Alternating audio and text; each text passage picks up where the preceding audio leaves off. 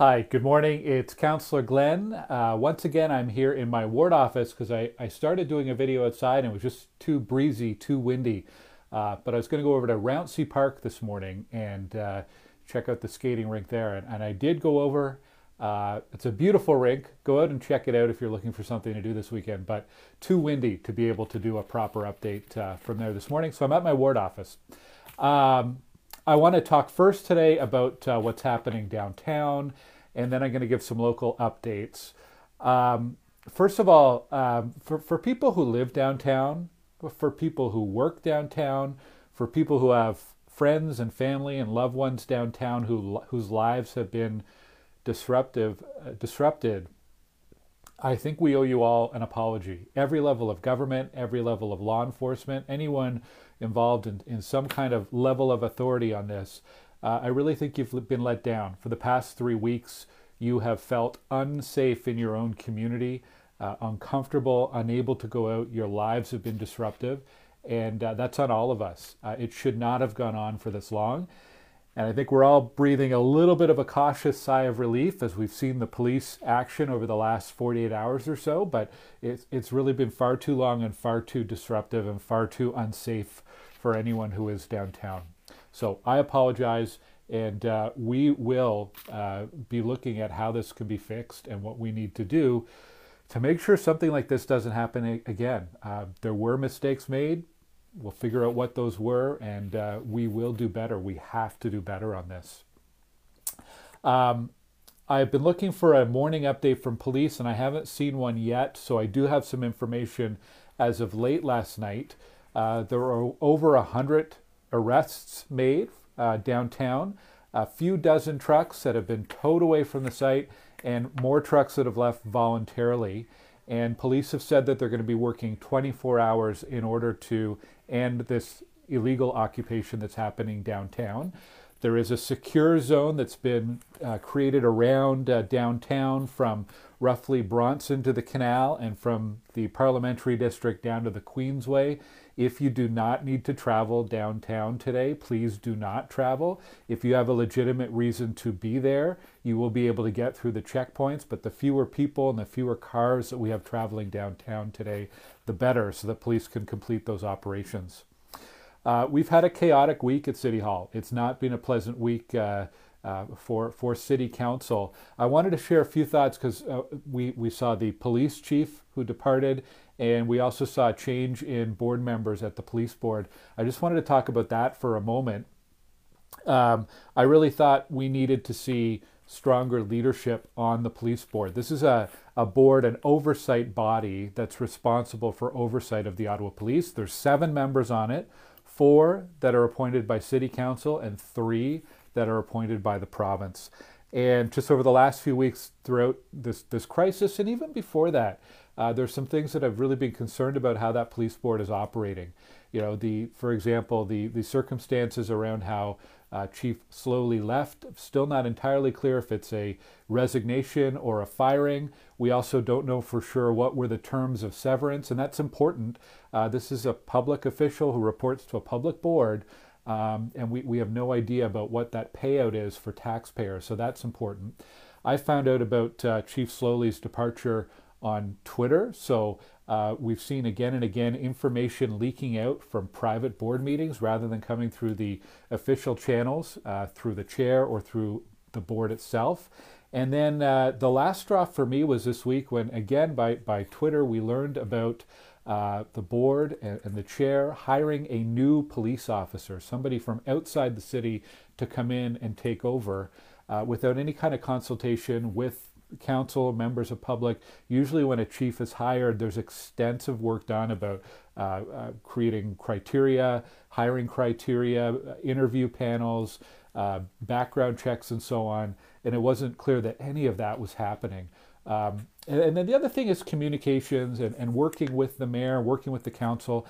I sit on another board at the city, the Ottawa Board of Health. And over 2 years with the pandemic, the board and the board chair and Dr. Etches have been working just in lockstep with council and the mayor to get us through the pandemic. And there's a board that works really, really well. and I'm seeing things that is just not happening properly on the police board. And so that's why I supported the change in leadership and membership. That said, the whole city council meeting on Wednesday evening, the 7-hour city council meeting, was an absolute mess. It's a legitimate debate that we needed to have about board governance or board leadership, but the process or the way that debate happened around the council table was just awful. I felt sick to my stomach during it. Every member of council holds responsibility for what happened there, including the mayor, and we've got a lot of work to do to fix the problems around the council table and do a better job for residents. I'll stop there. Actually, I wanted to say one thing. I have been very impressed with Interim Chief Steve Bell. I've gotten to know him fairly well over the past 3 years. He's one of the senior leaders at police who's very much engaged with City Council on policing matters, so very familiar with Steve Bell. I've always thought he's a very capable individual, and although he's only been interim chief for a few days, I've really seen a good tone coming from the police at the updates that media get and that council gets. Also, I've been very impressed over the past 72 hours or so with the communications I've been getting from Ottawa Police and from the police board, and I've been trying to share that with residents as well through social media and website and so on. So we have turned off commenting, by the way, on a lot of our posts.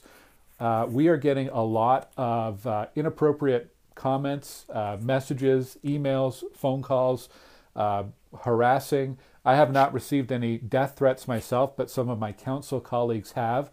So just to keep the discourse civil and safe, we have turned off commenting on a lot of our posts, and really want to thank the team in my office, Amélie, Catherine, Jordan, Isabel, Tracy, and Aline.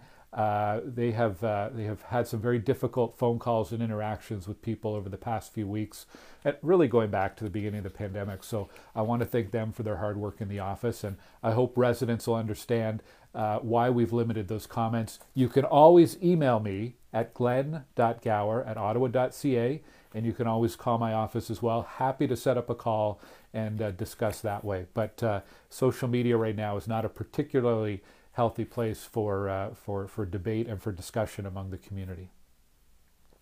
I would like to switch over to local updates now. First of all, on COVID, vaccines are now available for youth ages 12 to 17. The booster shot is now available. Of course, the first and second have been available for a while. You can make an appointment on the provincial booking site. You can also just drop in at a local clinic like the Eva James Clinic in Canada, or perhaps your local pharmacy. So good news for youth who are looking to get their booster shot. This is Family Day weekend, Family Day Monday. A lot of people have the day off. Kids have the day off of school. There's a number of closures and changes to city services, so please check out my website for that. And I hope you enjoy your Family Day this weekend. We've had a lot of snow, as you've seen. I'm just looking at the window here.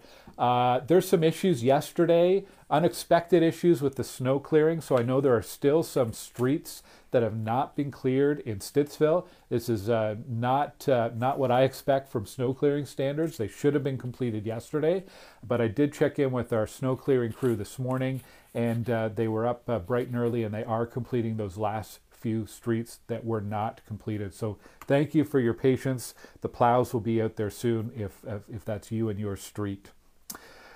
We have a couple meetings coming up in early March 1st and March 8th we're calling them pre-construction meetings. And there's one for people who live near 5 Orchard off of Fringewood, kind of across from the No Frills. And there's going to be one for people who live near 1837 Maple Grove. That's where that old stone house is. There's 2 construction projects, separate construction projects, one with Campanale Homes on Orchard, and Maple Grove is Mattamy.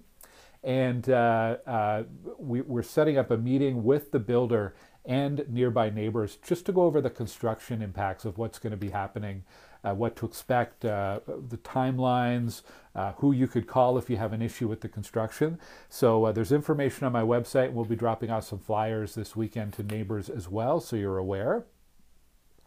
Robert Grant Avenue, on Thursday, there's a report coming to Planning Committee, and then it'll go to Council about what's called a front-ending agreement. And without going into the bureaucratic financial details, what it means is we're going to be approving construction of the next phase of Robert Grant Avenue from Abbott Street to Hazeldean Road, with construction starting late summer, early fall, and taking about 18 to 24 months to complete. It's about a $24 million project, so basically this is an approval to move ahead with that.